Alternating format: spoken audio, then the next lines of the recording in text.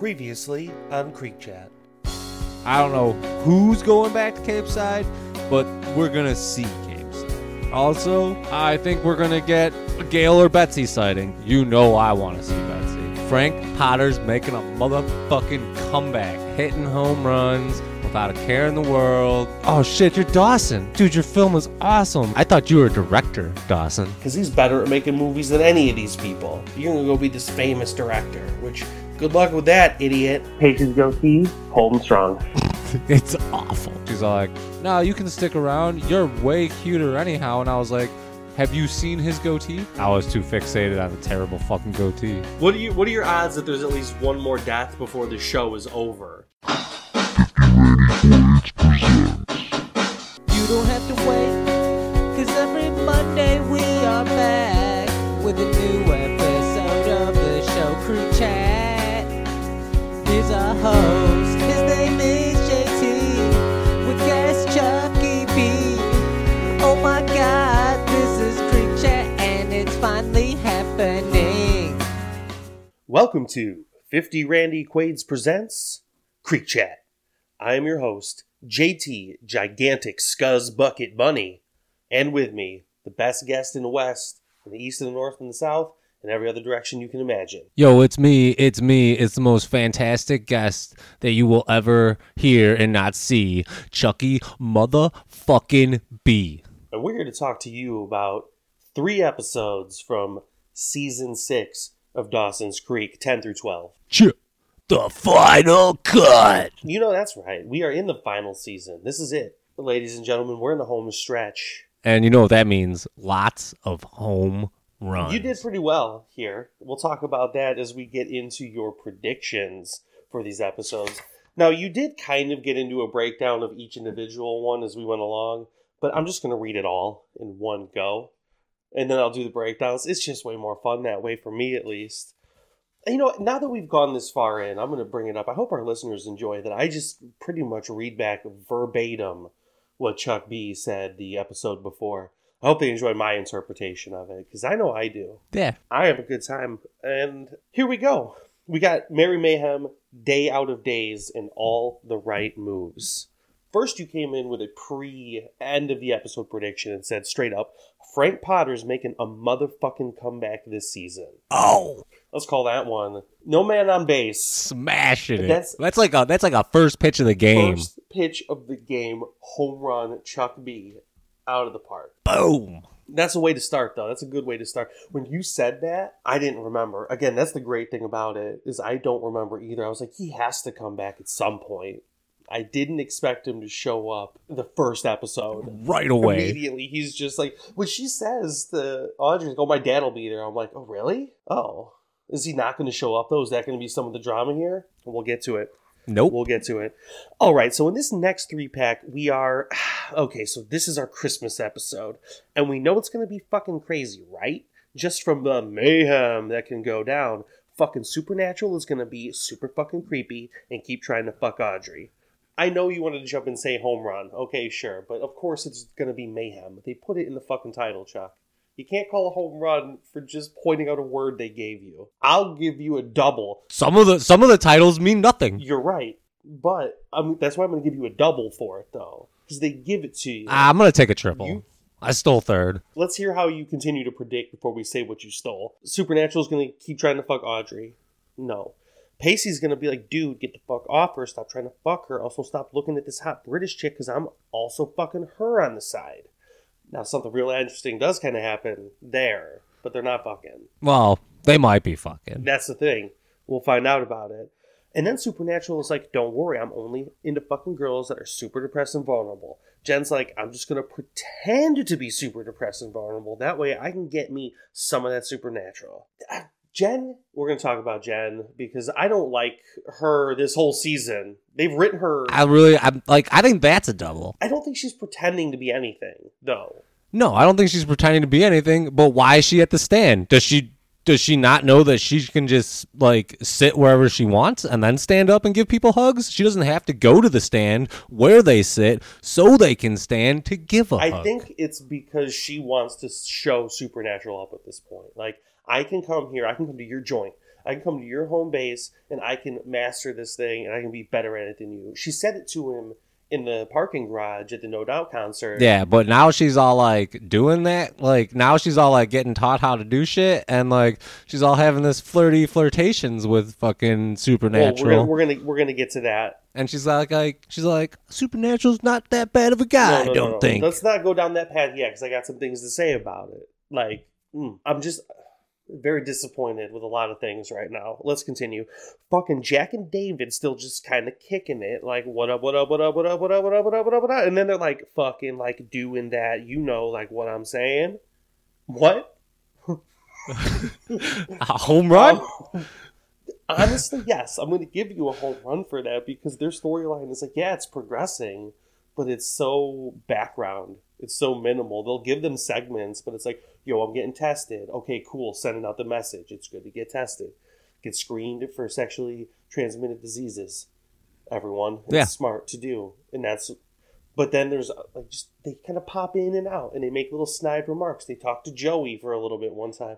But yeah, it's just like, what up, what up, what up, what up, what up?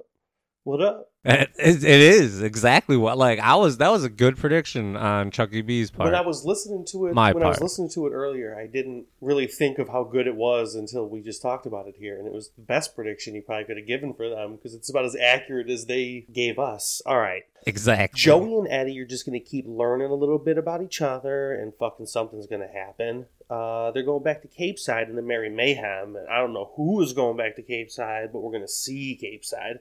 Also, I think we're going to get a Gail and Betsy sighting.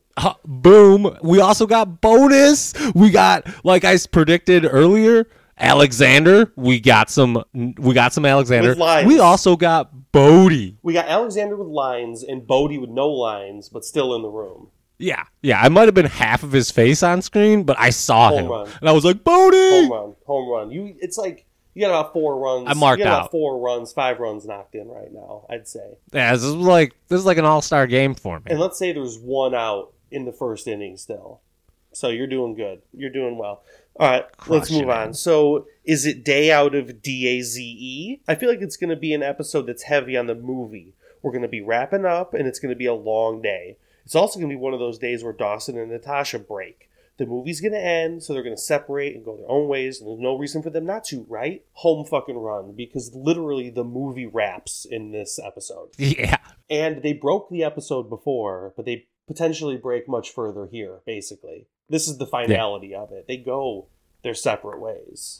Or so they think. All right, here we go. Last paragraph of your predictions. Paragraphs. That's how they come. That's how they come, man. Pacey's definitely got all the right moves with Emma for some fucking reason. I don't like it, but it's going to happen. They push towards it, nothing happens.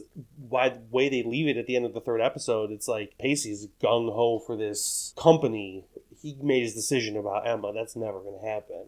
But I don't know what happens anymore. Also, I think that Joey and Eddie are going to have all the right moves when Eddie meets Betsy at some point in this 3-pack, which he must have. I'm assuming he must have met her. I'm assuming it was probably off camera because I didn't see anything. Yeah, but they went harder on the meeting the dad, but more on that. Yeah. I feel like Pacey's going to end up getting fired, the opposite of that, but we'll talk about that. I feel like Audrey's going to be having a storyline with Jen and Supernatural where it's like Supernatural's going to keep pursuing, and she's going to be like, dude, I don't want to join the stand.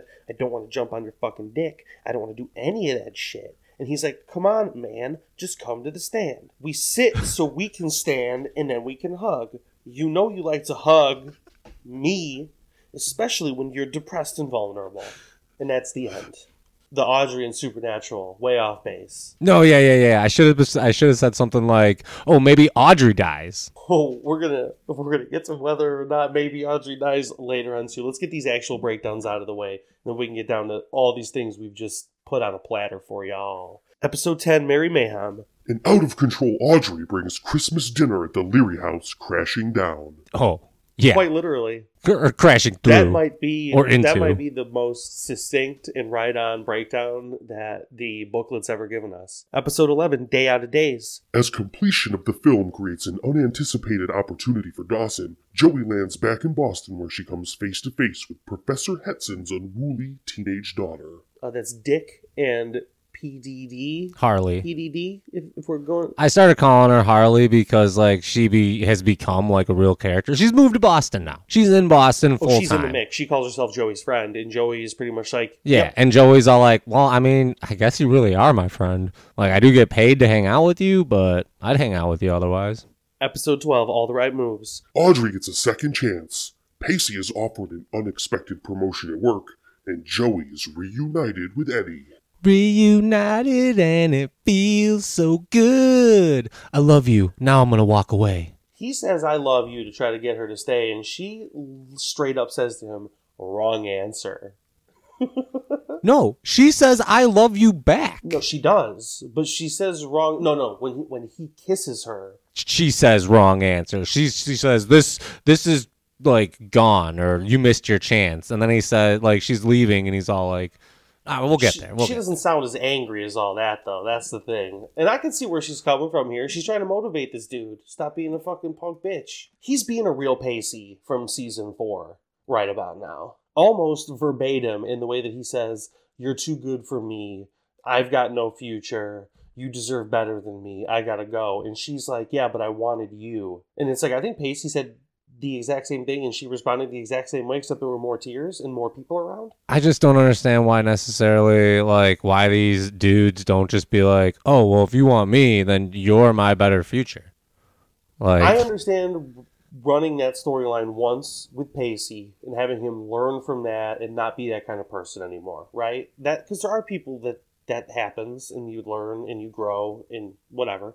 But to bring it back again with another character who had the potential to be so much better and have him pull the same, oh, woe is me, I'm going to be a fucking janitor with a bus pass angle, it's just boring. I got beef to pick with that fucking angle, too, once we get there. We're ready to kick into this pig right now. Let's talk about Joey, Eddie, Audrey, and the Potter clan, all before we get to the Dawson Leary dinner. That's what we're going to do. We're going to set up the dinner and how everyone gets their asses there. Well, yeah, this 3-pack opens up with Joey and Eddie doing their little flirty holiday plans.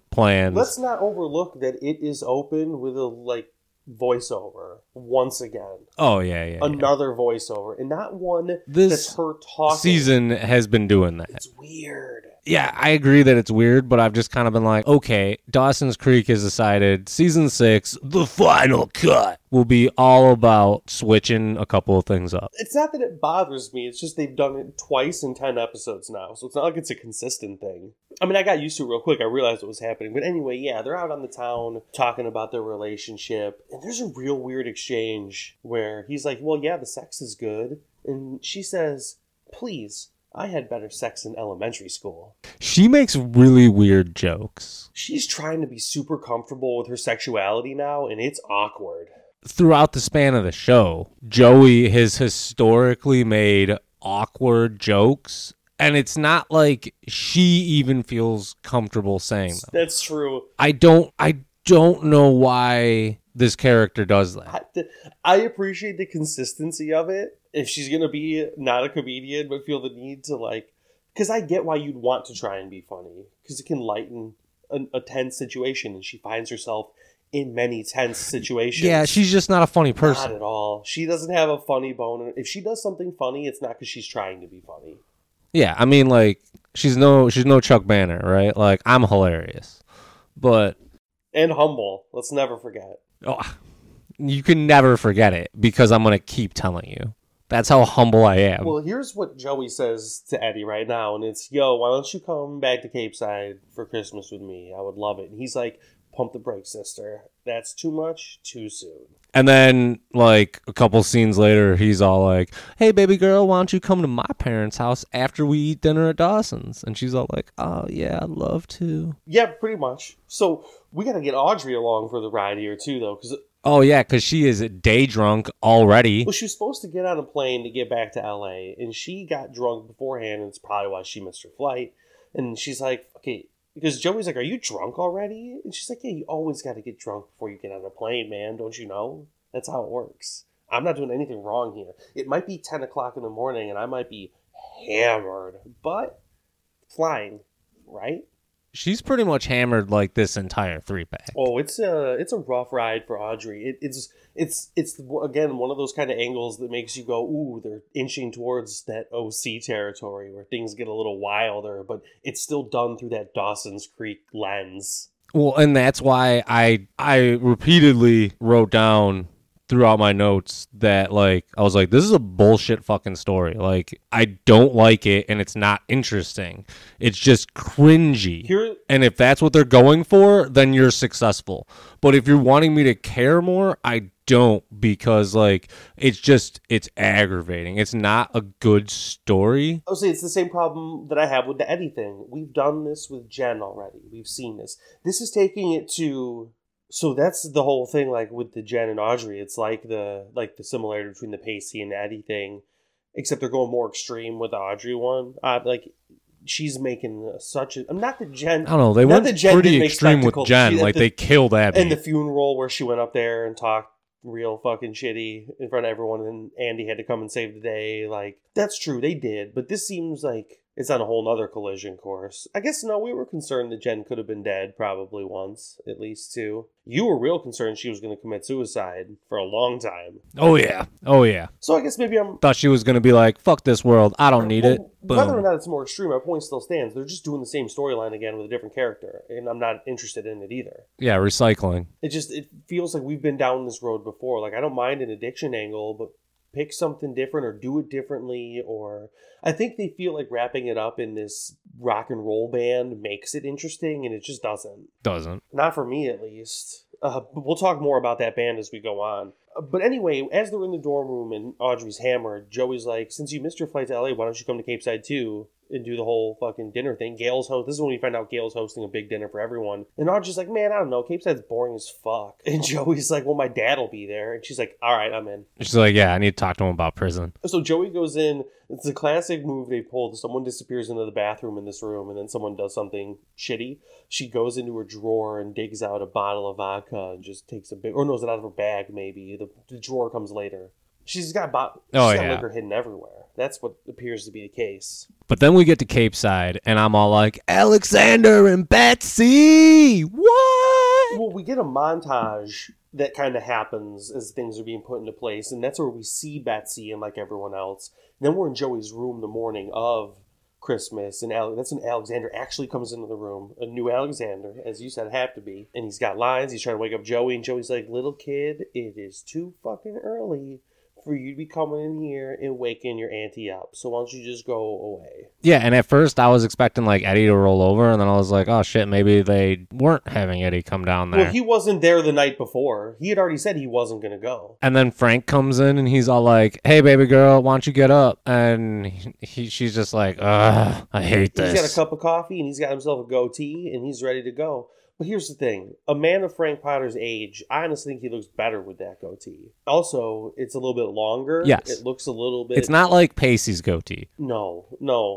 Which, again, we're going to talk about later. Because it gets referenced explicitly by another character in this 3-pack. Two people actually bring it up directly in this 3-pack. So we're not alone in this. But Mr. Potter's like, I got a surprise for you. Why don't you go downstairs because someone's outside waiting for you. And there's Eddie, driven up in his fucking Jeep, whatever he's got, with a real Christmas tree on top, like Joey said she always wanted, because her R-word sister always wanted a fake tree. A lot of hard R's this season. It's been surprisingly regressive in terms of its dialogue, and it being just really offensive in a lot of ways. Not that they've been great about that historically.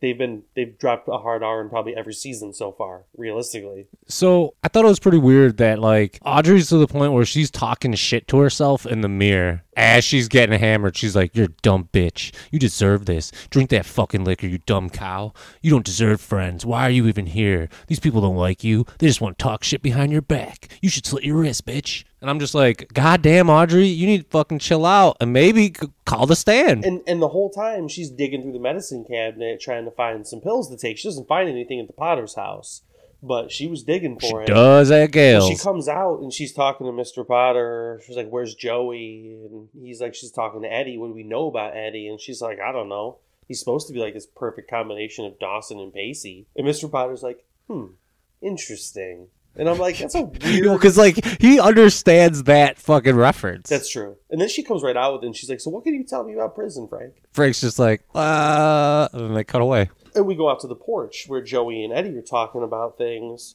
And then Mr. Potter comes out, and he's like, Betsy needs you in the kitchen. Why don't you go up in there? And then Mr. P starts fucking grilling Eddie. Yeah, and Eddie's all like, well, I guess I'm technically between jobs, and I don't go to school. And the reaction he's getting from Mr. Potter is, yeah, that sounds terrible. But he's not saying anything. It's just that look on his face. Well, it kind of kills me, too, because I feel like Frank's kind of a hypocrite. Because, like... I'm going to say it's not hypocritical, because why wouldn't you expect a higher class from someone who's dating your daughter than you, especially if you know and are acknowledging that you're a fuck up? Well, this guy, Eddie, also has shown throughout this 3-pack that he does not have any self-confidence, doesn't think very much of himself. So, like, he's not also trying to really sell himself on, like, the good aspects of him to Mr. Potter. We know more about Eddie than Mr. Potter does. If you're going with Mr. Potter and the little bit of information he gets from this guy on Christmas morning, when he just shows up out of the blue, when he initially said he wasn't going to come, I'm also going to kind of be like, yeah, I don't know about this guy. He could probably take a fucking hike. And even knowing what I know about him, I'd probably be like, yeah, you can take a fucking hike. You're fine. I don't mind Eddie. Like, we can hang out, but I don't want you dating anyone I'm related to. I don't mind Eddie. He's fine. I like a lot of people I wouldn't want dating my relatives. I feel like it's not my choice, so I don't really have a decision. It's not a matter of whether it's my choice. I would not say or do anything. That doesn't mean I can't have an opinion about it, even if I keep it to myself. But that's where we leave them at. And we get a little bit of Pacey beforehand, and here's Doug back in the mix. So another returning character for us. And it's always good to see Doug. And Pacey shows up in a BMW. Apparently he's upgraded all the way to BMW status already. He's licking at Rinaldi's boot. Oh, I was super surprised to see Doug, to be honest. I didn't remember, and I'm not going to say I was surprised, but it is kind of surprising, I guess. But that's just another home run for me on, returning characters. This whole episode. Just returning. He touches Pacey's goatee and he calls him slick and sleazy and smarmy. And I'm like, oh, they're just straight up like calling him terrible things now because of this goatee. And he's even like, so I see you've got this cooking thing out of your system and now you're having a crack cocaine franchise that you started? Like, you got this BMW, you got all these presents for everyone. Like, where'd you get all this money from, Pacey? That's the kind of idea we're left with when we leave them before they get... Well, that's the introduction of is this job as legitimate as it seems on its face? I feel like we should have been feeling that from the beginning, but now they're laying it on thick. Like, okay, we're going to show how bad Rinaldi really is. Well, I just felt like it was a legitimate job. And then this whole 3-pack introduces this might not be as legitimate as we think. I don't think any kind of stockbroking work is legitimate work. So let's get to the Leary house. But before everyone gets there, we're going to talk about Dawson and Natasha. They're sitting there. They're setting up a Christmas tree. And she's like, thank you for bringing me out to the American heartland for a classic American Christmas. And I'm like, that's weird. I was super excited to see Gail, and I love how I think even somebody said Mitch would fucking love this. She said it.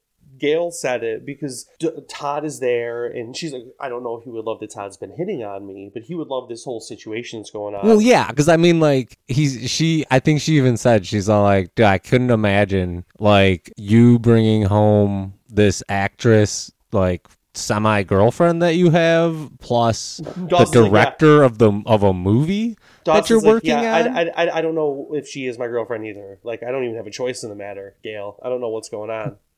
Gail. Yeah, Gail. Quit grilling me, Gail. Please, Gail. No, I need help. I don't know what's happening. I'm about to fall apart. Get the phone for yourself and call me the stand. I need to sit. I need to talk to Supernatural. Where's Natasha? I also need a hug. Sitting, standing, and hugging. That's all I need right now. But actually what happens is Todd comes into the room and he's like, yo, Dawson, your mom is quite a handsome woman. You mind if I have a go at her? And I was like, Todd, you drunk motherfucker. Because you are wasted. He's been drunk for the whole episode. Every time we see him. And Natasha's all like, hey, Dawson, we should go upstairs in your childhood bedroom and fuck. Oh, no. He's already up there like changing. And she comes in there and she's like, the conditions are perfect. No one's here yet. We got time. Let's lay down a fucking quick bone down. And he's like, I don't think so. I need to know. Yeah, because I agree with Natasha here. He's thinking with his brain instead of Also his Larry, dick. though. And why not just keep... He already knows what this is, right? Todd already fucking laid it out for him. You are just having sex with this actress while this movie is going. And when it's done, you're done. By Dawson's reaction to this, though, where he's like, listen, you can't tell me it's nothing because of the way that you reacted when you found out about Joey. And that's when she's like, because he does. I think he truly believes this is more than that. Because he's Dawson. Why wouldn't he? Deep down, he's still that fucking hopeless romantic who thinks he can find his soulmate and the first leading lady that he dates in like 19 or 20 in Hollywood. Like, why wouldn't he believe that? But she's like, no, it had nothing to do with being in love with you. It was just ego that some other chick would be better than me for any guy. It just happened to be you. And it was an ego thing. And he's like, oh, fuck. And she's like, also, you just love showing me off to your friends and family, too. Don't forget about that angle. You get off on that, bro. So let's not act like you're completely selfless in this whole shit. Yeah. And he's just like, he's got nothing to say about it. And she just kind of rolls out. And that's when we set the scene. And so far, everyone that we see has had like a build up to their appearance at this dinner. Except for Jen and Grams, who just happen to show up in that little montage they have. Before we even get to the dinner table, still we got a couple of things where Eddie's like, hold on a second. Are we at the guy from the No Doubt concert and the movie set? Like, is this his house? And Joey's like, yeah. And he's like, isn't this weird? And she's like, yeah, it is weird. That's just how it is, though. She's like, yeah, I've been friends with this kid since I was like 5, so this is how we're doing it. There's just so many things that Joey says, and there's another one she says later I'll bring up where I'm like, you have just been beaten down by the world already, and you're just willing to accept shit being weird and go, or terrible, and just go, okay, I guess that's just how it is. You know what, though? I love that about her this season, because she's like, I feel like that shows growth. Even though, like, some people will be like, oh, you're just giving in. And I'm like, no, dude, you're realizing that the world is shit. And, like, you just got to do your best to enjoy it and fucking keep on trucking, right? There's a time and a place to react a certain way using that mindset, though. And I'm not saying she's been wrong so far, but it has been kind of... We'll get into it later, because there's a very specific instance of this towards the end of this 3-pack that'll be better for this conversation. But then we also have Pacey and Doug before they actually go inside. And that's when Doug straight up goes, listen, bro, is this job of yours on the up and up? It's after Pacey gives him, like, this really expensive watch. And Pacey's all hurt by it. Like, bro, I just want you to be proud of me, man. Like, I just want you to be happy that I'm making money and being successful. Yeah, he's like, dude, I had to take a test to, like, get a license to do the job I do. And Doug's like, well, listen, here's the deal, man. Like, I'm just worried about you, really. So let's go inside. Let's just leave it at that for right now. This is where we find Audrey digging through the medicine cabinet pre-dinner, finds some painkillers of gals, and pops a couple of them bad boys. Yeah, that was like, dude, what the fuck? And here is where Jen and Grams make their appearance. And Jen immediately is like, Audrey, are you drunk right now? And Audrey's like, yeah, I am. Well, where's Jack? And yeah, that's when she's like, oh, he's in Europe with Andy and a dad character. Yes, and I'd imagine Ghost Tim also traveled with them. I'm sure Ghost Tim is there. Maybe Ghost Audrey, or maybe Ghost Abby. Was Mom institutionalized? Is that what happened to Mom? I'm assuming she's still institutionalized. Let's go with that. So they sit down for dinner. They kind of never bring her up anymore. No, they don't really bring any of the extended family up. Like, how often do they bring up Andy even? More often than Dad, but this is the first time Dad's been brought up in probably seasons. Yeah, well, I mean, his real life character, or like actor, is dead, so... Well, sure, but you can talk about him. He was obviously absent enough to begin with. You don't need to, like, get too creative with where Dad's at. This was a perfect example of mentioning Dad in a perfectly normal way and also keeping him on the other side of the fucking world. Yeah. Which, fuck him. So they sit down and Todd's like, let me say grace. And Todd is straight up blitzed at this point. And so... This is who I have at that table, right?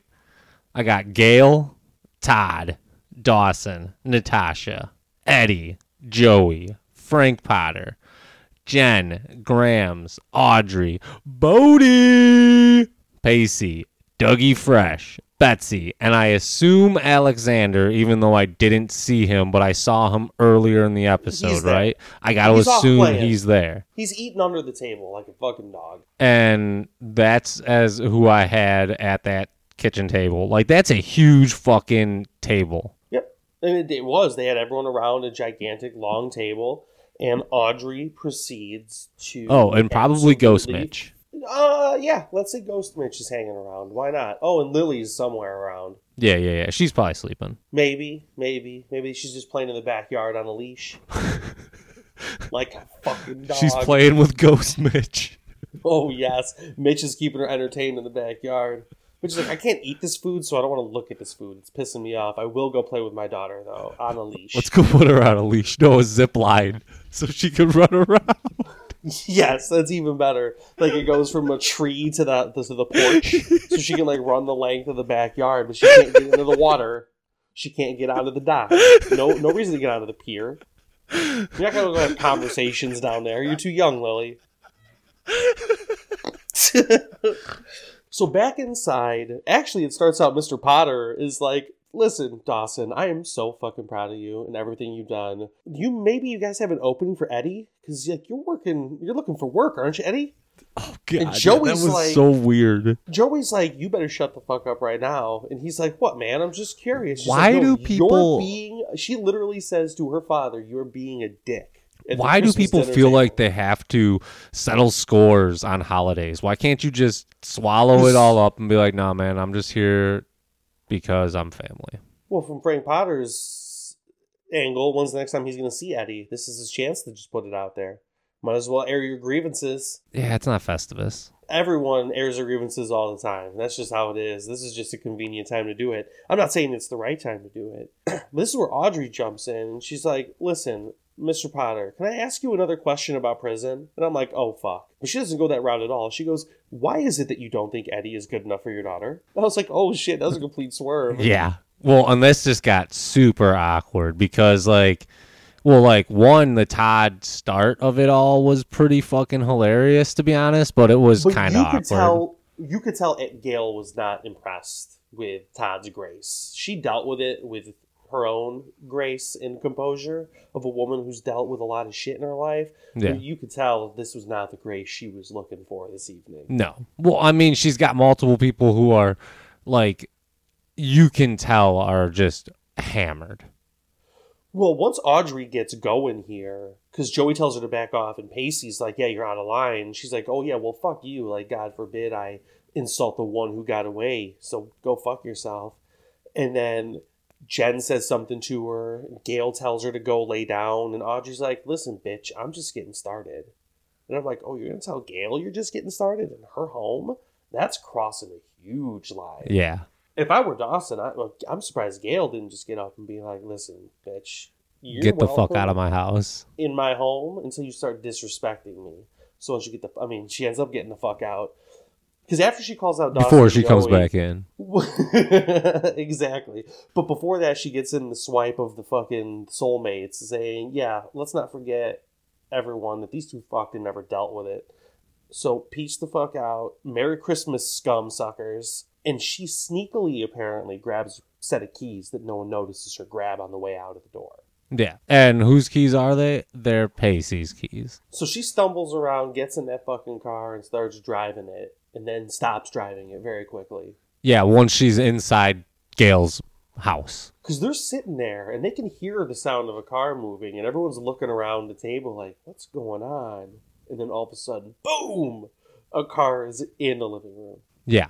And Audrey gets out, and you can tell she's even got, like, some blood on her head. Like, she got probably jacked up pretty hard in that. Yeah, that whole thing was super awkward and, like, almost hard to watch. Like, it was just cringy. Well, then you cut from that scene to Pacey and Doug talking, and Pacey's like, you need to just make this go away for me. He's like, I'm going to take all the blame. Everybody believes that Pacey would do something stupid like this, so just make it go away, and everybody can believe I'm a dumb fuck piece of shit. And Doug's like, listen, man, I can make this if that's what you want, but she's going to drink and drive another day, and it might turn out way worse than this. So maybe she should pay for what she's done here. Maybe she'll learn a lesson. And Pacey's like, I can pay for whatever it's going to cost. And he's like, and Dougie's like, yeah, sure, just throw some money at it. That always fixes everything. He's like, man, I was happier for you when you were a cook.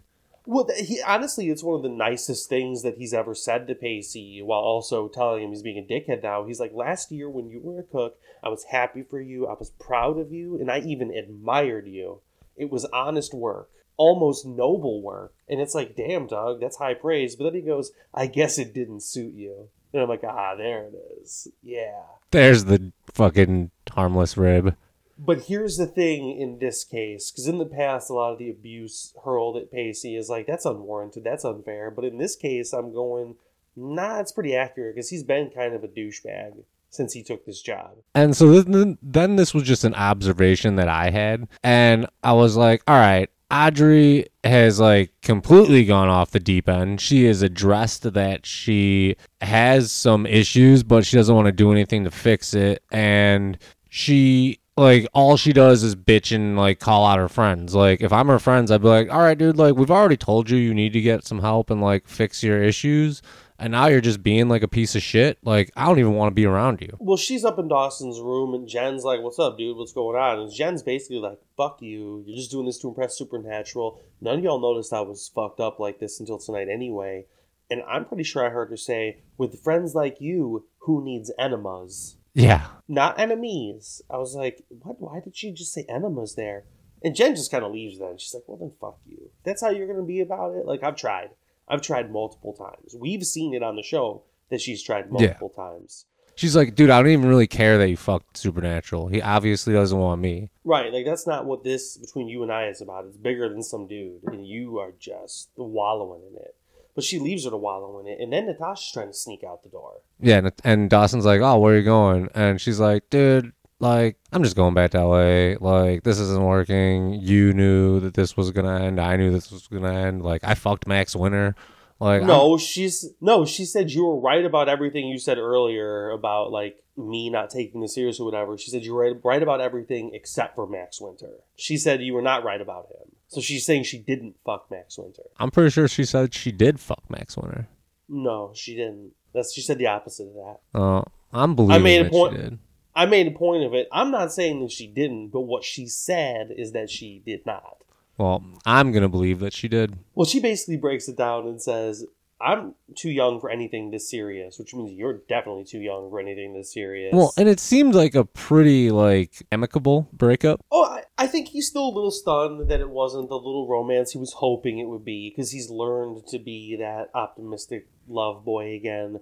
But he's also dealt with enough rejection at this point to be able to handle it and go, well, it's not worth fighting this, because it's not what she wants. And that's fine. You're right. It is pretty amicable. I mean, we'll see how it turns out in the future, but more on that later. Eddie is like, are all of your Christmases like this? He's talking to Joey. Like, and she's like, usually we smoke crack and worship Satan. So this was a pretty chill year. And I'm like, again, with a crack joke. And then, 2 in this episode. And then, like, the fucking, Eddie's all like, I don't think you should come with me to my parents' house. And she's like, what? Why? And he's like, I don't think it's right. I don't. Well, he was like, your father was kind of a jerk tonight, but also he wasn't altogether wrong about me. Yeah. Like, this was too much too soon. I don't think you should come to my place. It's just going to be the same old shit all over again. I'm taking off. So Joey... Well, and it seemed more like it was like almost like they were breaking up, but they didn't break up. It was really very weird. I didn't feel a breakup there, but it definitely felt like they're in some murky, uncharted waters for them here. I felt like it was him trying to break up with her without saying, I want to break up, and her just being like, oh, okay, you just don't want me to come to your parents? That's kind of weird, but I'll see you in Boston. And yeah, that's all I took it as. Well, and like, I definitely took it as he was trying to set, like without being like, yo, I'm done, but like sending that vibe, pretty much saying it. See, that's no. He didn't pretty much say it, and you can't just send the vibe. If you're trying to break up with someone, just fucking break up with someone. I just thought it was very weird. And what's even weirder is the conversation Joey ends up having with Dawson on the dock. Yeah, it's a very friendly conversation, but it's like... They're even joking about how they just slept with each other and it was this big deal. And it was a big deal, like, 4 or 5 episodes ago? And now it's just joke fodder. Yeah. And then they joke about hating each other, but not really hating each other because they'll always be there for each other. But when they actually need someone, they're really not there for each other. But right now, Dawson can be there for her, so maybe she can get some perspective from him. I'm like, what is happening with you two? What is this dynamic? It's weird. It was a very confusing end of the episode. I didn't really enjoy it. Like, I liked the majority of the episode. I thought it was a perfect holiday disaster. I liked a lot of this episode, and I hated a lot of this episode. I hated a lot of it just because, like we were talking about earlier, the Audrey thing is a big rehash. The Eddie thing is a big rehash. But watching it and thinking about it just wasn't entertained by the episode itself, like performances, dialogue, and all that. It was entertaining. So you know how I am, right? And how I like the classically good ending. I like things being wrapped up all nicely and everything like that. Put a bow on something, right? And this has been a historically drama-filled show. In some of the drama that I don't necessarily really like too much, but I'll get into it in certain aspects, right? But like this season, they've kind of toned down on some of it, but then like they like crank it the fuck up with this Audrey thing, and I'm just like, I'm done with this. Like this needs to be a season about like give me the fucking feels, like give me the feel goods, and kick all that bullshit off to the side. But we're officially at the halfway point here. And it feels like the Audrey thing reached its boiling point at the end of this 3-pack, right? So you know we got to come out on the other side of it, at least by the end of the next 6-pack, perhaps. But that leaves us, even after this, though, with 11 or 12 more episodes. No, yeah, there's a lot of episodes still left. It's just, so we've shown Dawson's Creek has shown us that they're not above being like just flipping the fucking script completely in a 3-pack. So just in 3 episodes, like, you know, if we're on 10, 11, and 12, and then all of a sudden 13, 14, and 15 could be fucking completely flip things over. Like by the end of 15, someone could be in a completely different relationship. I think you're going to be interested in hearing the next 3-pack of episode titles. I think they will be useful to you, but more on that later. You got anything else to say about Merry Mayhem before we head into Day Out of Days? Nope. All right, then let's talk about Monday. That's where we open up. It's where you open up on your home run. The wrapping of the movie, and Todd's like, good job, y'all. And Natasha's like, yo, I'm headed back to LA. Max got me a gig on this Spielberg movie for a couple days. Maybe it'll be my break. Dawson, you need to learn how to be a fake-ass motherfucker, because that's the only way you can make it in Hollywood. Good luck out there. I have a funny feeling you're going to need it, bitch. And I was like, oh, damn, Natasha. Yeah, like, I was like, oh, this is a pretty, like, another amicable goodbye. There was just, like, more sass. I thought there was just more sass. This didn't feel amicable at all, because the look on Dawson's face, too, was kind of like, fuck you. Like, I don't know. They were definitely not leaving on good terms right now. Well, the funny thing about it is what's going to happen later. Oh, exactly. So let's jump to Tuesday. That's the gimmick here. We go Monday through Friday on this week. So we jump to Tuesday, and we're looking at Joey. And she's leaving a message for Eddie on his phone. And it's apparent, we're at some point in January right now, we established in the first scene, and they haven't talked since Christmas, apparently. And she's just leaving message after message, like, where you at, dog? What's been happening? So it's probably been at least a week since they've been in contact. And then she hears Harley talking in the background about how she's 18 years old. And she's like, what the fuck is going on here? She's like, yeah, she's actually 15. And then Harley's like, yeah, bitch, I am Boston resident now. I live with Professor Dick, and I'm chilling. And I'm cutting a field trip right now to come to Hell's Kitchen and hang out. And Joey's like, nah, that's not going to happen. You're going to go back to school. And here's another thing she says that's like cynical Joey Potter coming out. I don't care how miserable it is. It's just life. Life is miserable. And I'm like, if season 1 Joey could hear season 6 Joey, she'd be appalled. Yeah, and it's funny because, like, Harley's all like, yo, where's Eddie? Because that dude owes me, a root beer float. And she's like, well, Eddie's not here, so you need to get the fuck out. Harley's like, I can't believe you messed it up with that dude. He's a perfect dude. You're such an idiot. So that's where they're sitting at. Let's find out what Pacey's doing on Tuesday. And that's him showing up at the aquarium, which is apparently a thing he does on his lunch break all the time. Which makes sense to me. He's a guy who loves being out on the ocean. So going to the aquarium's like, that's one of the best character things that they've introduced for any character in a long time. Like something that kind of reflects their personality as something that they do. Like Pacey going to an aquarium is, I don't know, I thought that was a really nice touch for his character. I think it's a good touch.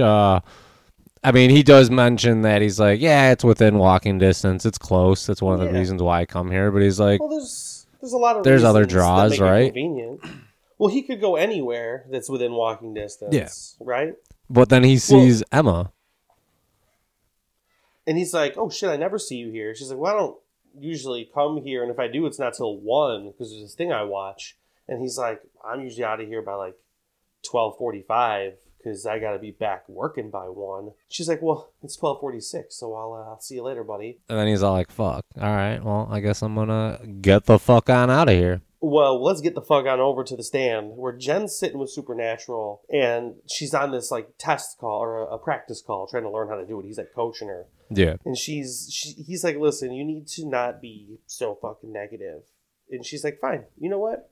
I hate this anyway. I fucking quit. He's like, this is your literal first hour of training, and you're already quitting. What's going on? And if you want to come back tomorrow, that's fine. But make sure it's about you, and it's not about me.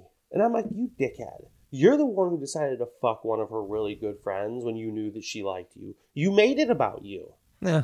Yes and no. What do you mean yes and no? He inserted himself in a situation. I'm not saying he couldn't have done what he did, but he did it with not enough tact to not be a dick. He did it like a dick. Yeah, I mean, I agree they did it like a dick, but she also has the choice to go to the stand. She doesn't have to go there. She obviously chose to go to the stand and work with Supernatural. But how many other places like that are there for her to go to work at, especially one that's sponsored by the school that she goes to and she probably gets some sort of credits for, like probably no other options. So she wants to do that sort of work. That's the only place to go. And if you think about it historically, even before she met Supernatural, and he knew this too, though, because he listened to the show, she was essentially doing this in a romantic way via her radio show. So she's got an aptitude for helping people again. So it's not all about... But she was also negative when she was doing that, because that's True. what got her the more better ratings. But that doesn't mean she doesn't have the ability to not be negative. She showed that she had the ability to not be negative, and it hurt her ratings. And I guarantee you that's probably, they don't go into the details, part of why the show got canceled.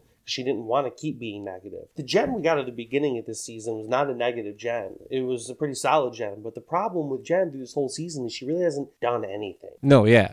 I mean, she's solid, but she's just like, yeah, I'm happy, so I don't have any drama, so no reason for me to be on the show. She's had the Supernatural thing, but nothing's really happened. Like, things have happened to people around her more than they've happened to her. Yeah. And it just feels like she's a character just floating through this season aimlessly. She's a background character this season. While other characters are having these fucking crazy, insane storylines. Like, even Jack got the Professor Pop gig. You know what I mean? Well, I mean, right here, he's going to get tested with David. Yeah, but the David and Jack storyline feels more in line with the Jen storylines in that it's in the background. There's less drama with this one, which makes it feel even further in the background, though, because they're just kind of chilling. Yeah. These Jen's got some bullshit going on, but it's weird bullshit. Why is she...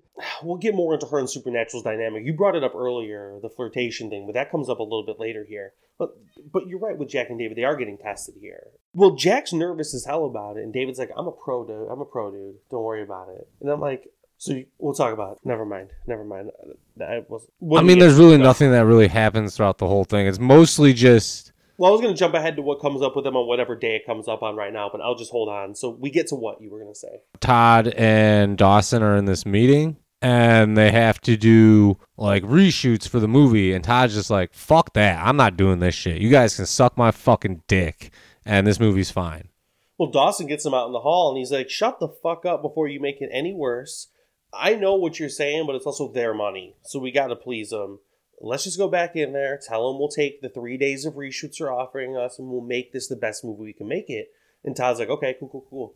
They go back in the room, and Todd's like, actually, fuck all of you. Y'all are stupid as shit. I'm out. And then he's all like, good luck with your future endeavors, bitch. And he walks out, and I was like, oh. And Dawson's just standing there like, what happened? Excuse me? And that's the end of Tuesday. We cut to Wednesday, and we're in Professor Dick's class. And Joey comes up to him after class, and he's like, yeah, your daughter was in my bar yesterday cutting for a field trip. And instead of being like, oh, fuck, that sucks, he's like, oh, are you saying I'm a bad dad? Why don't you go fuck yourself, Joey? Yeah, it was pretty funny. And then the only thing that I didn't like about it was Joey says something about, like, she's like, oh, yeah, you got, like, this big old male ego. And I was like, why can't you just say ego? Because his is a very specifically gigantic male ego.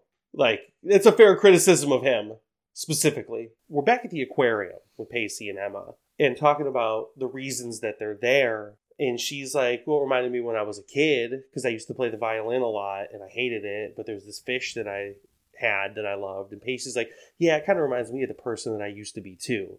Which obviously a reference to him working out on the seas for all those months. But then he actually specifically says it's like the 15-year-old him when he had a crappy haircut and no goatee and he wore Hawaiian shirts all the time. And she's all like, that guy sounds badass. And he's like, well, I'm not the conservative schmuck you think I am. And she's like, why don't you prove it? Why don't you call up Ronaldo right now and tell him you're sick and you can't make it in? And he does it. I was like, oh shit, okay. Good work, Pacey. I'm surprised you did it. Like, I feel like it would have been smarter to go back and finish the rest of this day and then call in sick for a full day tomorrow. But whatever you want to do. Emma, put the fucking gauntlet down.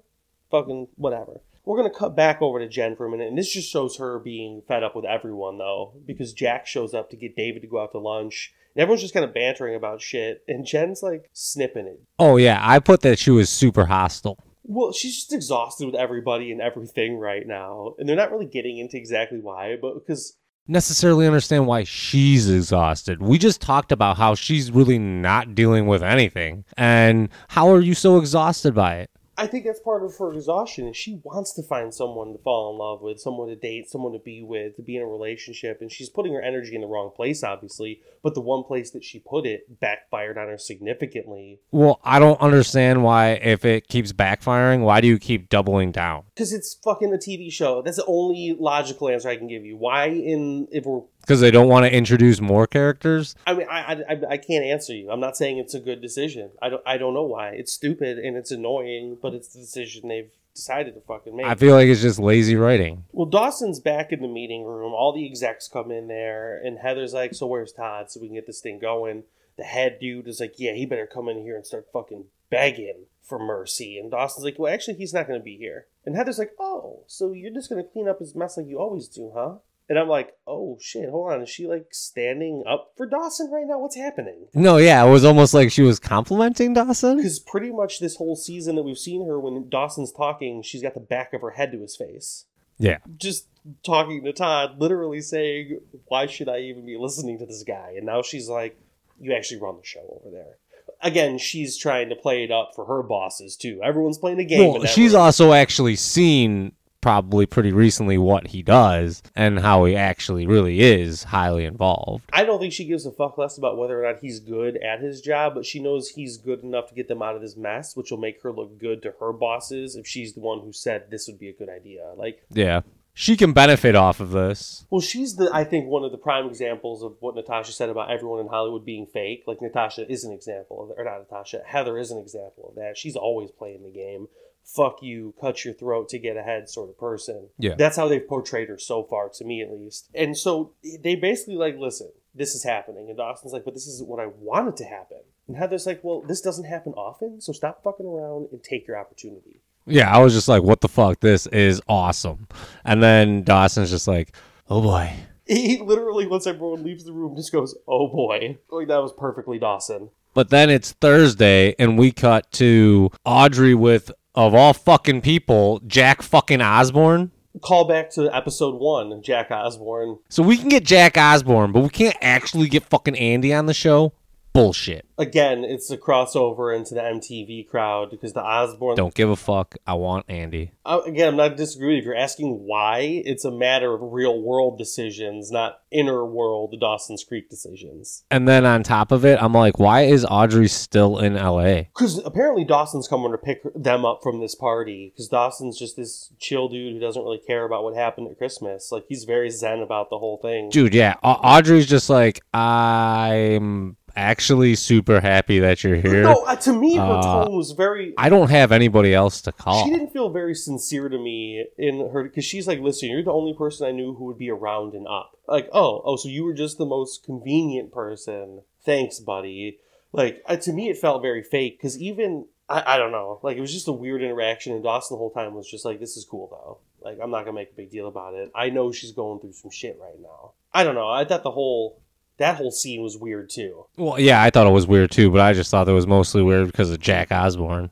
That was just weird to see him show up, but not any more weird than the first time he showed up. Well, and it kills me because this is where Audrey starts with the, yeah, man, I wasn't ready to go back to school last week, but now I'm ready after, like, partying all night and realizing I don't know any of these people except for Jack Osborne. And it's like, really? I know Jack Osborne? What the fuck? Then it's just like, she's like, yeah, I want to go back to school now, and I just want to get better. And I'm like, bitch, you don't want to get better. You just want to tell people you want to get better so you can get the sympathy. Joey's leaving another message for Eddie, who still hasn't gotten a hold of her. And she's like, listen, I'm actually worried. Like, this is not like you not get a hold of me for what's got to be like 2 weeks now. Like, what the fuck? And that's where Jack and David just happen to be there, and she sits down with them, and they're like, oh no, he'll definitely call you. Don't worry about it. Oh yeah. And then David's like, when Joey walks away, David's like, dude, we're guys, right? Like, that dude's definitely not calling her back. Well, then they end up talking like Jack. I don't even remember how the conversation heads in that direction, but Jack starts to like talk about a bunch of hookups that he had over the summer and like ghosting some people and shit too, like one night stands. And it kind of gets tense. Like he gets defensive about it. And he's like, I don't really need a lecture from you or anything. And I'm like, I think David really even said anything, Jack. No, you guys were literally just conversating. And now you're like getting worked up about all these dudes that you had one night stands with. Like, chill out. That's why you're getting tested. Well, dude, and then we shoot over to Emma and Pacey, and Emma's like, you need to shave that shitty goatee off and go back to being the old Pacey. Wear some Hawaiian shirts. Get a shitty haircut. Like, just don't work. And he's like, you know what? I'll pay the rent. He's like, what would you say if I'd been thinking about that recently? Like, that's exactly what I should do. And she's like, I wouldn't believe that you'd been thinking that unless you come here tomorrow again at 1 o'clock for the feeding of these fish and you wear a fucking awful Hawaiian shirt and you shave off that stupid goatee and you get a bad haircut. Come on down and we're going to do this damn thing in the aquarium. And Pacey's like, I think maybe I'll think about it. Yeah, let me go sit on that one for a while. Jen's on her first real call now. Let's go back over to this frustrating storyline. And the person ends up hanging up on the call. And she's like, oh shit, what did I do? And supernaturally, you probably didn't do anything. Like, someone probably came in the room, some shit like that. They're going to call back, don't worry. And the phone rings. She's like, I can't answer that. You got to answer that. And he answers it. And he basically is like, listen, that girl's a little high-strung today. Let me throw her under the bus real quick. Yeah, I'll be here for a little while. Why don't you call back in like 10 minutes? Don't worry about it. And he hangs up on them. And I'm like, what? So why did they call back to say that they had to hang up? To then just say they need to call back again later? Like, didn't they just want to talk now when they called back again? No, because they wanted to talk to Jen. No, he said that I'll be here in 10 minutes. He didn't say she'll be here in 10 minutes. He said, yeah, I'll be here in 10. Yeah. Either way, it doesn't matter. I just thought it was really weird that they would call and then have to call again. Then we shoot back to Joey and we left out Harley. Before she took off earlier with Jack and David when they were there, that she found Harley at the bar again and was like, yeah, I'm not leaving here with a potential date rapist. You're coming with me. And that's when they show up together at Eddie's place. Yeah, and then they go upstairs and fucking they walk in and his room is just empty and Harley's like, yeah, we just went in the wrong apartment, right? But she doesn't say it in a snotty way. It's the first time the Harley character sounded like she genuinely felt bad for what Joey was going through, because she knew what was happening here too. And she'd been talking about that outside before they went in. She's like, I think I know more about this than you think I know. And Joey's like, because she had said she knew that they had sex because she referred to Eddie as her boyfriend. And then Joey brings up a trucker named Bubba once again. Remember the one time she pretended that she lost her virginity to a trucker named Bubba? It was like season 2, maybe even I think that was season 1 on the double date. She does these weird, awkward things where she thinks she's trying to be funny, but it just comes off as fucking weird. I just thought it was a weird thing to call back to, was a trucker named Bubba taking someone's virginity. But now we're on a Friday. And Pacey is at his desk at work, and he is in that Hawaiian shirt. Still has his goatee, unfortunately. Same haircut, but he's got a shirt. Yeah. But Rinaldi drops off a big old stack of paper and says, yeah, no lunch for you today, and no lunches for you for the next week. You got to pick up the slack for being out for a day and a half. No one's here to do your work for you, bitch. And he never shows up to the aquarium. Yep, and Emma's left just looking at other guys coming in there with fucking Hawaiian shirts. Yep. It was weird because they introduced this like, I wanted it to happen. I wanted him to, I think that's obviously the point of the episode. Like, I wish Pacey would choose the light side instead of the dark side, but Well, it's just another poke at whether or not his job's legitimate. Like, this isn't an actual poke at the legitimacy of his job, but it's just a poke at, okay, he doesn't even necessarily really want this job. He just likes the fact that he's really good at it and he can make a shit ton of money. I think what they're really trying to sell in this episode is that Pacey doesn't really want this. It's convenient and it's good, but he's a better person in this job. Because they leave a lot of interesting tidbits at the end of this 3-pack where the job goes. For right now, we cut back over to Jen at the stand, and Supernatural leaves her alone to go outside and get some coffee. And the phone rings. She answers it. He oversees the whole thing, and he's loving it. She ends up handling it. But this is the scene where it started, to me, it's where I made a note before he went outside that they started getting flirty in a very obvious way. Yeah. And I was like, Jen, what are you doing? What are you doing? She's, again, putting her eggs in one basket and doubling down. I understand going to where he works and trying to show him up at helping people. I get that. It might be petty revenge, but I get it.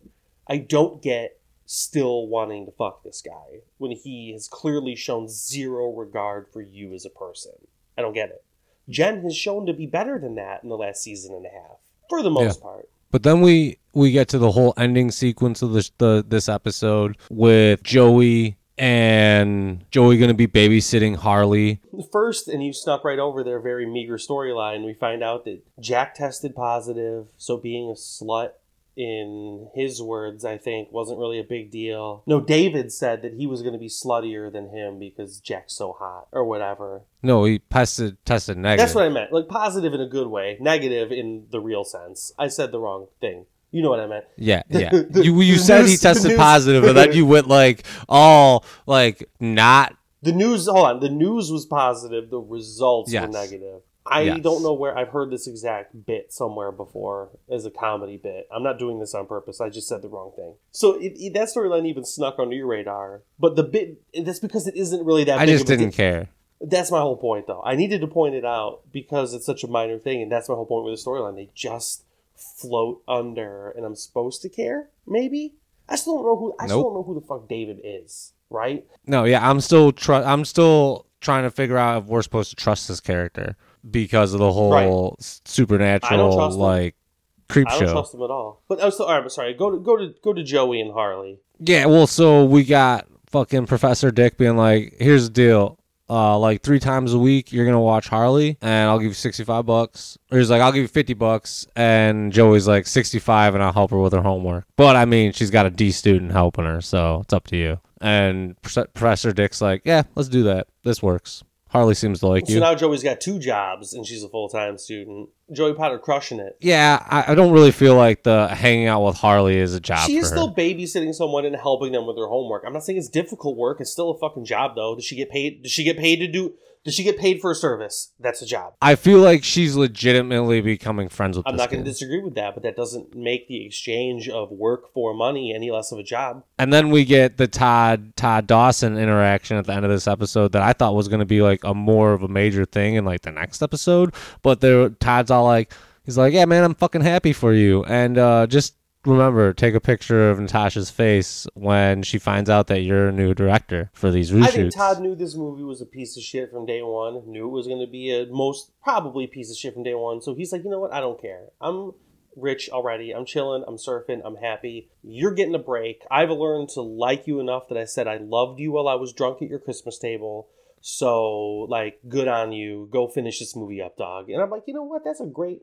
I don't know if we see Todd again. I hope we do, but I don't know. If that's the end of Todd, that's a good way to send him off. Yeah, I agree with that. Anything else on all them days? No, I just wanted to say that's the last time we're going to be talking about Dawson, this 3-pack, because he's not in this next episode. James Vanderbeek is absent in a lot of episodes this season. So far already, and I think coming up, too. If you look at it, though, there are a lot of people who miss various episodes, but he's probably the most notably absent. Well, yeah, considering it's called Dawson's Creek. You know as well as I do, this is not Dawson's Creek. This is Joey's Creek. I understand.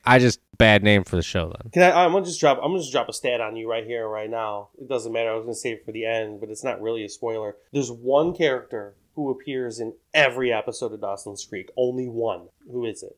Joey? Yep. 128 episodes, if I'm not mistaken, and she's the only person to be in every single one of them. And the one that really sets it apart is an episode you hated more than anything, is the downtown one. She's the only one who's in that episode from like the main cast. Everyone else is a one-off. But yeah, she's the only one. So let's head on to all the right moves, and let's set the scene. Hell's Kitchen. Audrey coming to apologize to the gang. Well, I guess not the whole gang, just Jack, Jen, Joey, and Pacey.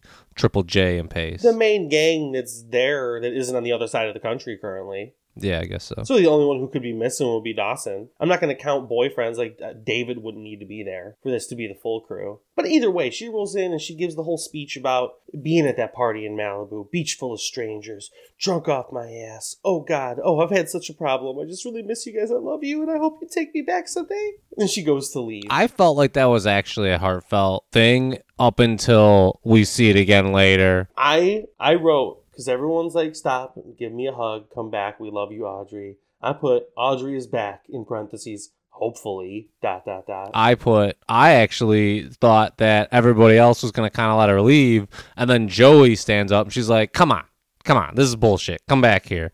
And she leads the charge to take a stand and give Audrey a hug. Yes, she does. This is one of those episodes... You would have thought that it would have been Jen, considering she works the stand, where they sit, so they can stand to hug. But no, it was Joey. But this is personal, and Joey's the one who brought her into the group. She's got the deeper connection of anyone at that table. I guess that's true. Let's talk about, this is one of those nice episodes where they kind of break storylines into very convenient chunks. And we get Pacey going to a party, a work-related party. They introduced this idea of this company named Step Attack in this meeting. And Rinaldi's like, push Step Attack. They're going to have this big boom come Monday when this drug gets approved. They're also one of our clients who want to keep them happy. Class dismissed. And everyone leaves like, Pacey, I need you to stay after class. And I'm going to invite you to this party at Step Attack's house. It's the big dog. And you're our top dog. And that's why they want you there. But you're a dick. And you were a dick to me in New Orleans. And you were a dick to me at that fucking hot day party. And I need to know if you're a team player. Or are you going to keep being a dick? And Pacey's like, I sold my soul to the devil, baby. I'm 100% in with this company now. Yeah. That's legitimately what says I'm 100% committed to this company. I'm like, oh, Pacey. And so then I wrote down that, so Pacey is broken away from Rich, like right after they get there. Rich is like, I gotta go talk to these motherfuckers. Are you okay by yourself? Just like Rich would do. I gotta go. See ya. And Pacey's like, yeah, I'm good. And he's like standing around just kind of bullshitting with people. And then he's all like, damn, who is this fine woman? No, she comes up to him and is like, I need you to help me. There's this creepy 83-year-old man who keeps grabbing my butt. And you need to keep me... Well, I mean, she was gorgeous. Yeah, but that doesn't mean some guy should be pinching her butt. No, it doesn't. I'm just saying. But did it kind of look like she just got out of a pool? No, she had a wet hair look, which is not uncommon for this time frame. Bad luck. She's got really nice hair, though. She does have nice hair. It's just, I generally don't like that wet hair look. Well, he goes to introduce himself. Unless you're, like, getting out of a pool, right? He goes to introduce himself, and she's like, oh, you're Pacey. Your reputation precedes you, man. I heard all about you already. And I'm like, who is this woman? Yeah. They imply here that she knows Rinaldi somehow, but they don't get into how they know each other. And she's talking to him about his job and, like, why he likes doing his job. And she's, like, kind of grilling him about it. I'm like, how is she involved in this? But then she's like, this creep just disappeared, so I'm going to leave you alone now. He's like, but I didn't get your name. And she's all like, bitch, you got to work harder than that. Oh, yeah. But he's chilling at the party. They make eye contact later on in the night, and they smile at each other. And then Rich comes up to him, and he's like, Rich, do you know who that woman is? But at the time, the back of her head is to Rich. And Rich like, since all I can see is the back of her head, no, idiot, I don't know who she is. Shut the fuck up. We got to go to Mr. Stepovich's private office so we can all get naked in the dark and touch each other while we light candles from matches stuck in our urethras. And Pacey's like, 100% committed. 100%, let's head in there. And the woman watches him head into the office. So she's just scoping things out. And again, I'm like, who the fuck is this woman? We are introduced, once they get into this office, to the fourth person from Twin Peaks to make an appearance on Dawson's Creek. Two of them being in this room. I'm sure you recognize the guy who was playing. I recognize the guy. I don't recognize him as being from Twin Peaks. I know. I'm not bringing up Twin Peaks for your benefit. I'm bringing it up for my benefit and those listeners who have watched Twin Peaks. I know you haven't watched it. We've been over this. I'm going to point it out, though, because 2 of the 4 in this scene. And he's playing a scumbag, or what is telegraphed as a scumbag company owner. This is where you really get the first impression that this is not a legitimate job. Well, I think the first impression really came with the conversation from the woman earlier, who was like grilling Pace. She clearly knows something he doesn't, and we don't know what it is either. And she's in on with this company, and she's like, "What are you really doing here, though?" Like, I feel like she already kind of planted those seeds of doubt the same way Doug did, but more directly. But right, this is where we get the confirmation that it's something weird's happening. Yeah, because he even says something like, I don't know if I'm the best man for this or whatever. And what they offer him, both of those guys are like, really? Well, what they offer him is a promotion. He gets a raise. His title stays the same. And his name is going to go on every transaction of Stepovich's that goes through the company. It's all on you, baby. And you get some big money for that. And that is when he voices concern. Now, Rinaldi shows the oh, really? Because he's like, Pacey, play it fucking cool. Because Rinaldi didn't warn him about this promotion before this meeting. I don't know if Rinaldi knew that Stepovich was going to bring it up in this meeting. He seemed kind of blindsided, too. And Stepovich is like, what the fuck? Oh, really? Because he's like, I thought this dude was ready. I thought he knew what was good. And Rinaldi's trying to hide from him. Well, this motherfucker literally just passed his Series 7 a week ago. He's a rookie. He's just really good at this shit. But yeah, it just feels super, super shady. But Pacey ends up apparently agreeing to it, and he's leaving. And as he's leaving, the woman comes up to him on the fucking front steps of the place. And she's like, oh, it was a big night for you, huh? And he's like, how did you? And he's like, oh, I saw you go in that office earlier. I know what happens in that office. Maybe you should step back and consider why all of this has been so easy for you so far. And Pacey's just like, what? Yeah, but I mean, on the flip side, Dawson's Creek has historically shown us that anything that Pacey wants to do, he can do very easily. I think that's absolutely He falls true. Ass backwards into like a chef job. But this is a different world, and they showed us that with the setup in the office. It's supposed to make it clear to us that this, yes, Pacey was good enough to rise through the ranks and be recognized, but now he's being set up for something.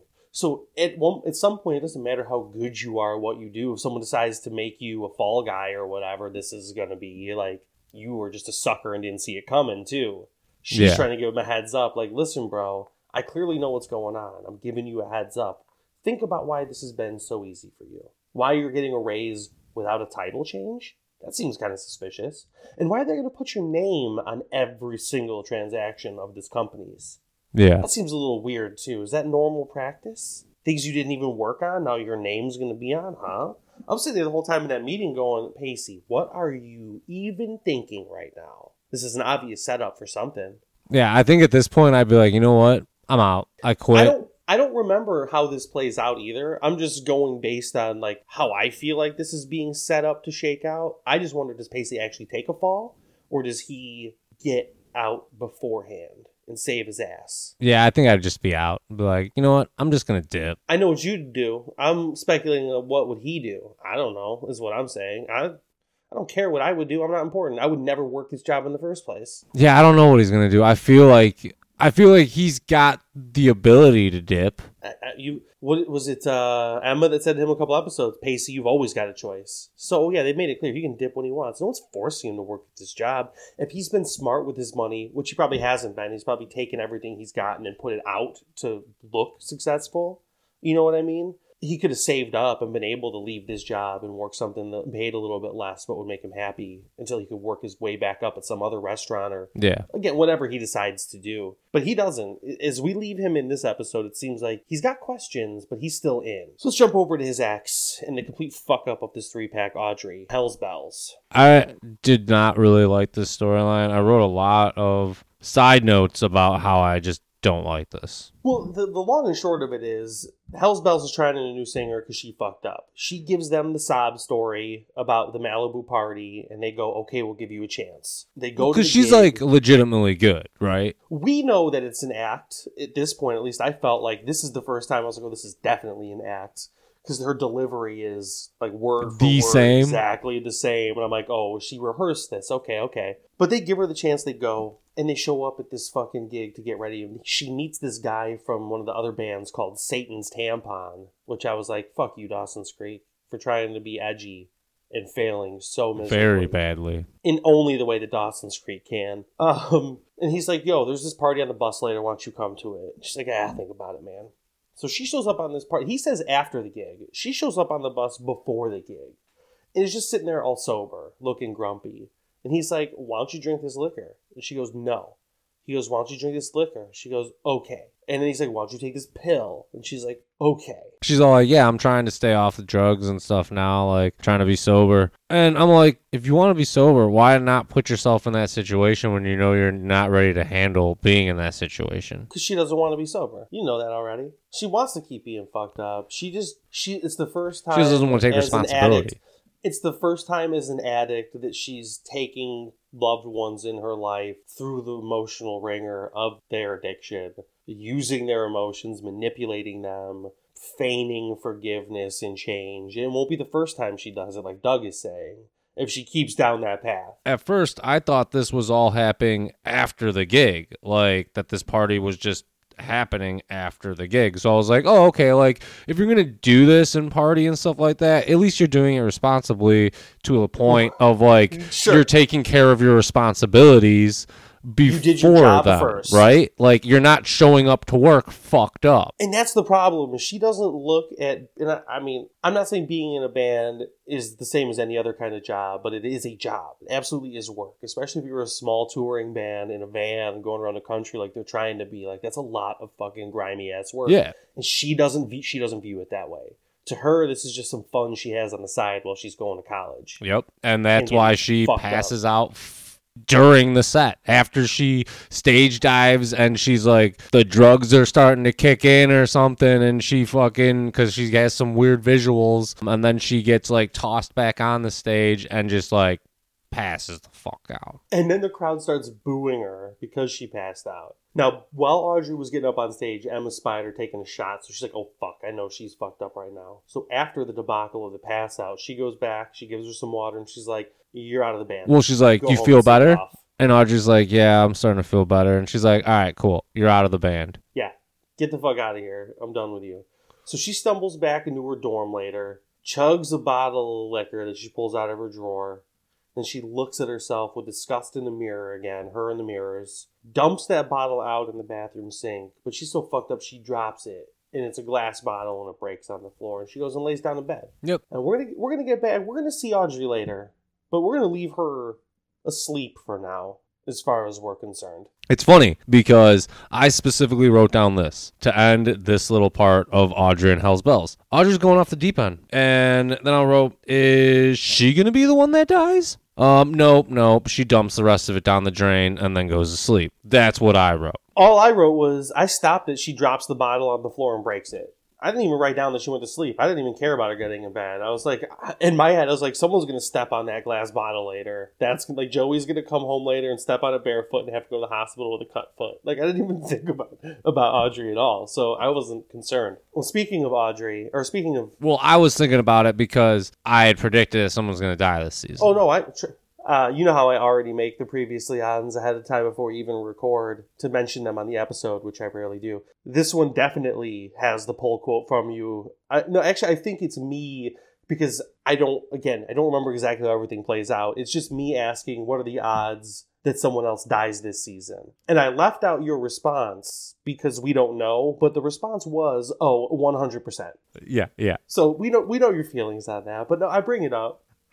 Again, whether or not she dies doesn't matter for another episode to talk, but it's definitely leading down that path, which this show has been known to do. One a season is our average, pretty much, I think we've established. So we move on to Joey. So Joey and Emma are talking about wanting to fuck the new bartender that replaced Eddie, and it's just Joey being weird about sex again, basically. Well, it's because everybody expects her to be a priss. So she's just like, what? I have sexual fantasies. But she is a priss, though. That's the thing.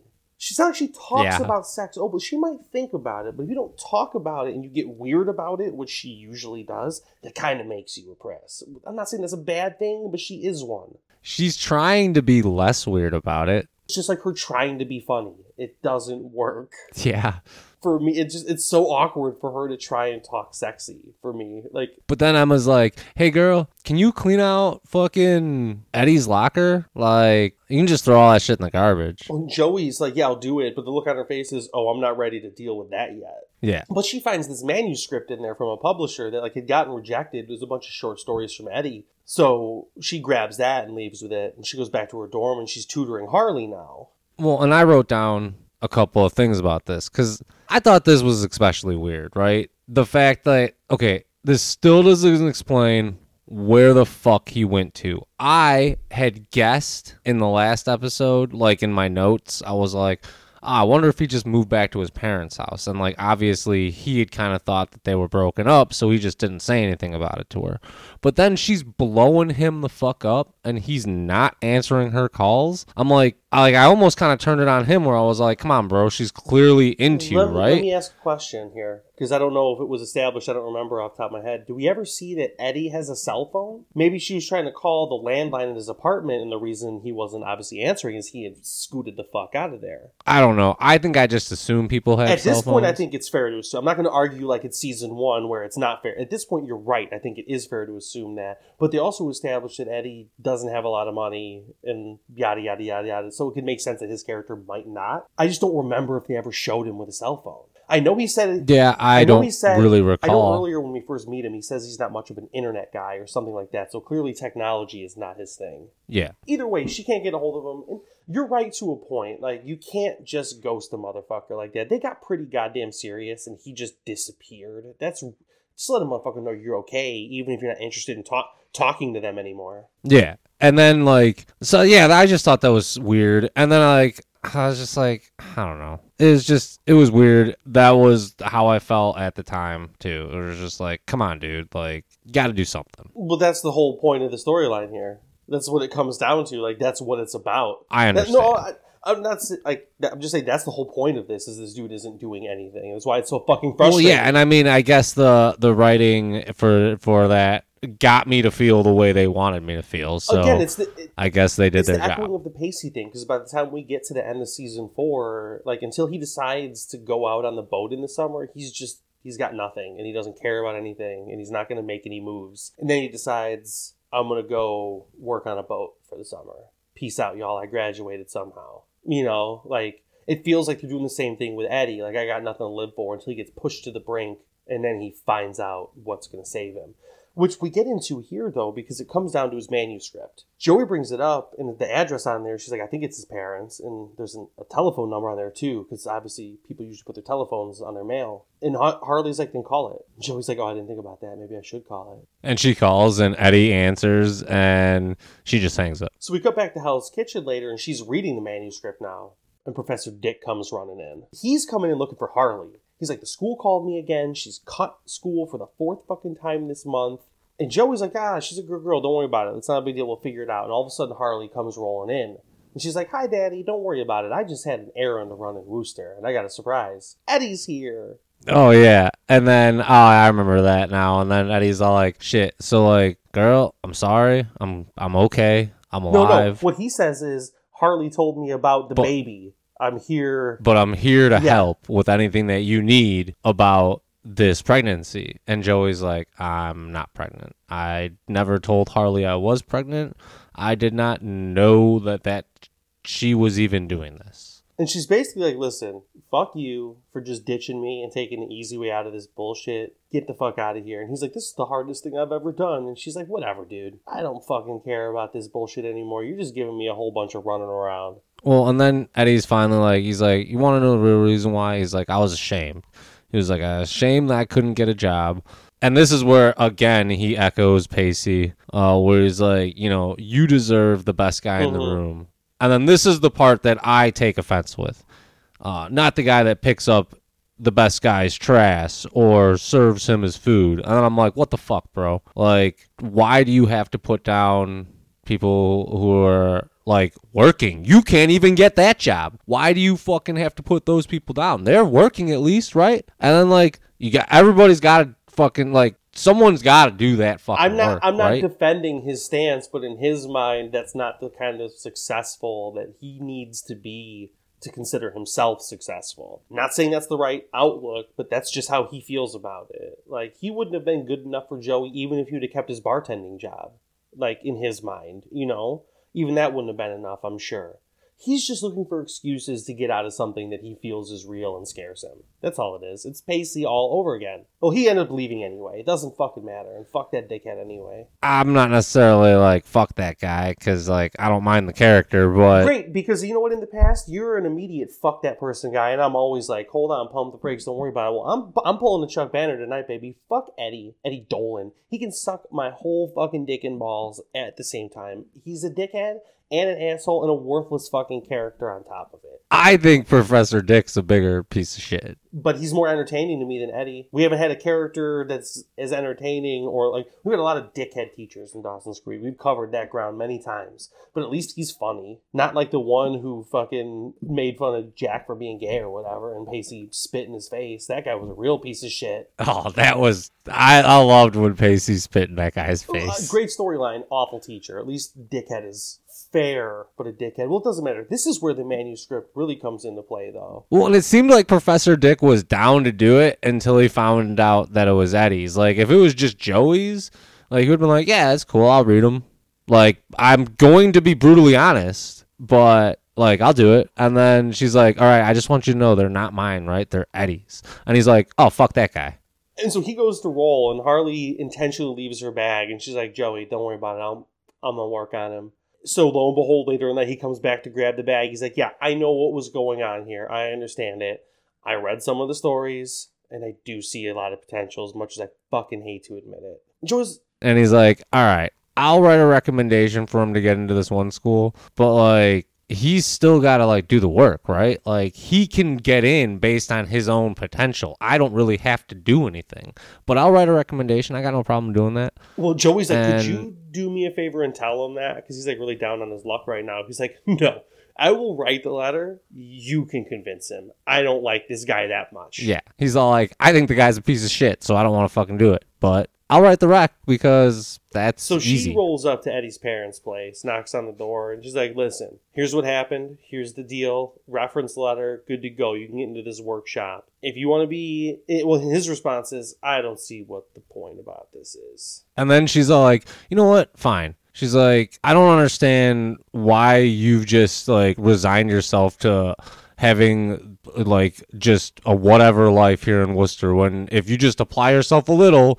you can have everything that you want. Whatever happened to the guy that wanted to take chances and do everything? Like, are you just full of shit? And that's when he kisses her. And that's when she's like, wrong answer.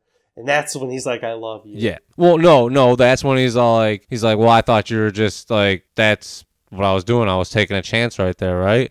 Like, just doing what you wanted me to do. And she's like, no, I want you to do it because you want to do it. And he's like, not everything is easy, you know, or whatever. And that's when he's all like, well, I love you. And then she's all like, I love you too. And then she's like, I gotta leave. Yeah, I love you too, but since you can't act right, I gotta go. And it breaks my fucking heart. But you don't deserve to reap the benefits of my romantic love if you're gonna be a pud. So is that just over then? Because I think that's fucking stupid. Now, quick to the Chuck, react immediately and overreact at that. I don't know, bro. It was a cliffhanger at the end of a fucking 3-pack. Do you think it's over? Okay, then. No. That answers your question. And that's where we get to speculation and predictions about things. But not before Joey makes a discovery when she gets home. Yeah, discovery of the broken bottle and the fact that Audrey is fucking unresponsive. And I'm all like, crack. Well, she gets to the phone. That's what I literally wrote down in my notes is another home run. She gets to the phone, Joey does, and she calls. And that's the last thing we see is her trying to get some help there because Audrey is the fuck out. Before you make a prediction about it, because you put a question mark, obviously, about that, about whether or not Audrey's dead. Do you want the title of the next... Hold on. Give us your 3-pack thing. Yeah, it's my 3-pack final cut review. And in as little words as possible. So many returning faces. Audrey hits rock bottom, and Dawson and Natasha is over. Holy shit, that second episode was fucking great. Hinting at Pacey nixing the goatee. Where the fuck is Eddie? And Dawson's going to be directing with Todd's nod of approval. Also, third episode, what the fuck, man? No Dawson. Jen and Jack, literally in the opening scene, and then they piece the fuck out. Audrey's piecing the fuck out of the band and maybe life. And Joey and Eddie love each other, but then immediately walk away from each other. Don't know what the fuck's going on there. And Pacey got a shifty promotion. We didn't dwell on it too hard or hard enough. I'll just bring up that goatee again. It survived another Bad. 3-pack. That's 12 straight episodes. This is like your initial... I do have a prediction, though. Are you ready to get to those? And do you want the 3-pack titles before you give anything, or do you want to give me this prediction before you get those? This prediction doesn't even need titles. Before the season finale, Pacey will have shaved off that fucking hideous goatee. Before the season or before the series? Series, seasons, all same. They're two different things. Before the season finale. Okay, I was like, just trust me, they're two different things. Season finale, that goatee's gone. Yeah. Pacey shaves that thing off. Yeah. All right, let me give you some clues about these next 3 episodes by the titles. Episode 13, Rock Bottom. Episode 14, Clean and Sober. Episode 15, Castaways. Wow, so this is going to be an Audrey-centric 3-pack, I'm guessing, because... At least for 2 of them. She's definitely going to hit rock bottom and apparently cling to life. Maybe I'll be right and I'll get what I want. Maybe she'll actually die and then come back, be brought back. And they'll be like, your heart stopped for so-and-so time and now you're alive again. And Audrey's like, I need to get clean and sober. So yeah, that first 2-pack is just going to be all about Audrey getting clean and sober and hitting that hard rock bottom. She's going to be in the hospital. Fucking the whole gang's going to show up, or at least Joey will. Maybe her mom. Yeah, let's go ahead and say mom will show up. No dad, Okay. but mom. Yeah, we never met Dad, We know he likes Pacey, or at least thinks Pacey would be a good fall guy. which is not necessarily a good thing.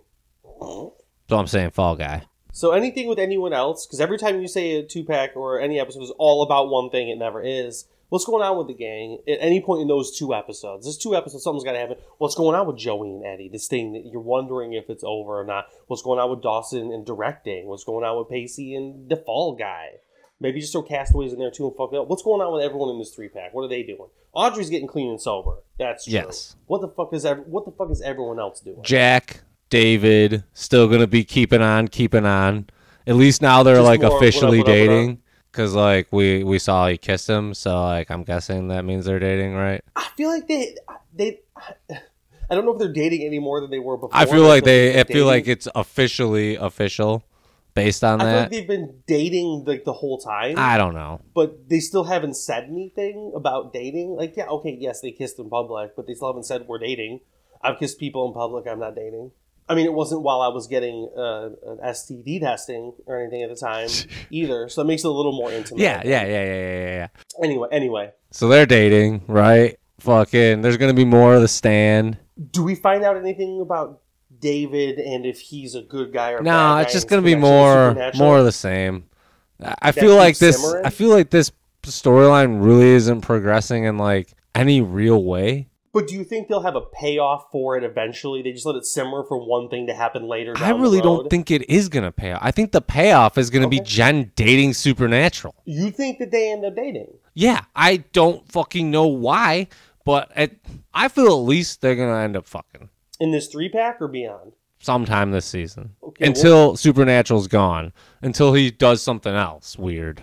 So what happens with them in this 3-pack then? If you're going to give me they're going to fuck by the end of the season. She's going to still be working at The Stand, and there's going to be a lot more flirting going on, and then they're going to hug laying down naked at The Stand. Dawson and directing. Oh, it's going to be hilarious when we see Natasha's face and Dawson's gonna kill the shit out of this directing gig. And Steven Spielberg is gonna call him up and be like, "Good job, Dawson. Good job." And then he's gonna wake up from a dream where that happened. Do you think? But he still kills the directing. Do you think Dawson Leary has any form of contact with Steven Spielberg before this show is over? No, outside of the contact he's already had with Steven Spielberg. So none.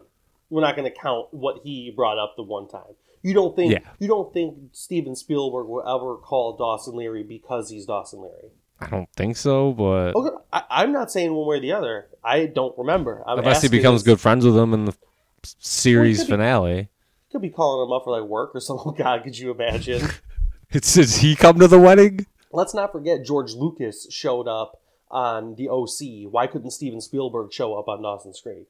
Yeah, I don't see it happening. I'm not saying it does happen, but George Lucas might have just been following in Steven Spielberg's teen drama footsteps. Maybe. Okay, Pacey the fall guy. What happens over there? I think Pacey's gonna. What about the mystery woman? So what? Castaways? That's the last one, yeah. So yeah, and he's going to cast away, and he's gonna get on a boat, right? He's gonna fucking quit this job, and he's gonna be like, dude, I gotta go back on the water. Does he cast away the goatee? And he casts away the goatee, finally. But no, so the final bit of prediction I'm looking for here. Joey and Eddie, where do you think that goes in this 3-pack? There's not much for them based on these titles. Maybe there's nothing with them. I don't know. She's going to be in every episode, but the first 2 episodes are going to be about Audrey. And then Audrey, when she's getting clean and sober, will actually... See, her storylines are going to mix between her trying to, like, stay clean and sober and maybe going to the stand or calling the stand, and also with Joey. So then she's going to be like, oh, shit, like, I'm sorry, too. Like, even when I was doing all this stupid shit, like, I completely didn't think about you and Eddie. Like, how is that going? What's happening? Like, what the fuck, you know? Like, and so, like, she's, like, talking to her about it and filling her in. But, yeah, like, I think they're going to be trying to work it out, I guess. Like, they seem to love each other. They said they did. Why the fuck wouldn't they try to work it out, right? So, yeah, that's what I got about that. Okay, well, then that's the end of this episode, y'all. Thank you for joining us on this lovely ride through what brings us to the halfway point of the final cut. You can catch all of our new episodes, all of our old episodes, and everything in between on Spotify, Apple Podcasts, and of course at 50grandquakes.com. And until the next time, we bring you an exhilarating 3-pack from the final cut. Oh, also, if you've listened to this far, I want to say for anybody who celebrates Easter, Happy Easter. I hope you at least have a neutral Easter. Just have a good day. And until next time, we be creaking!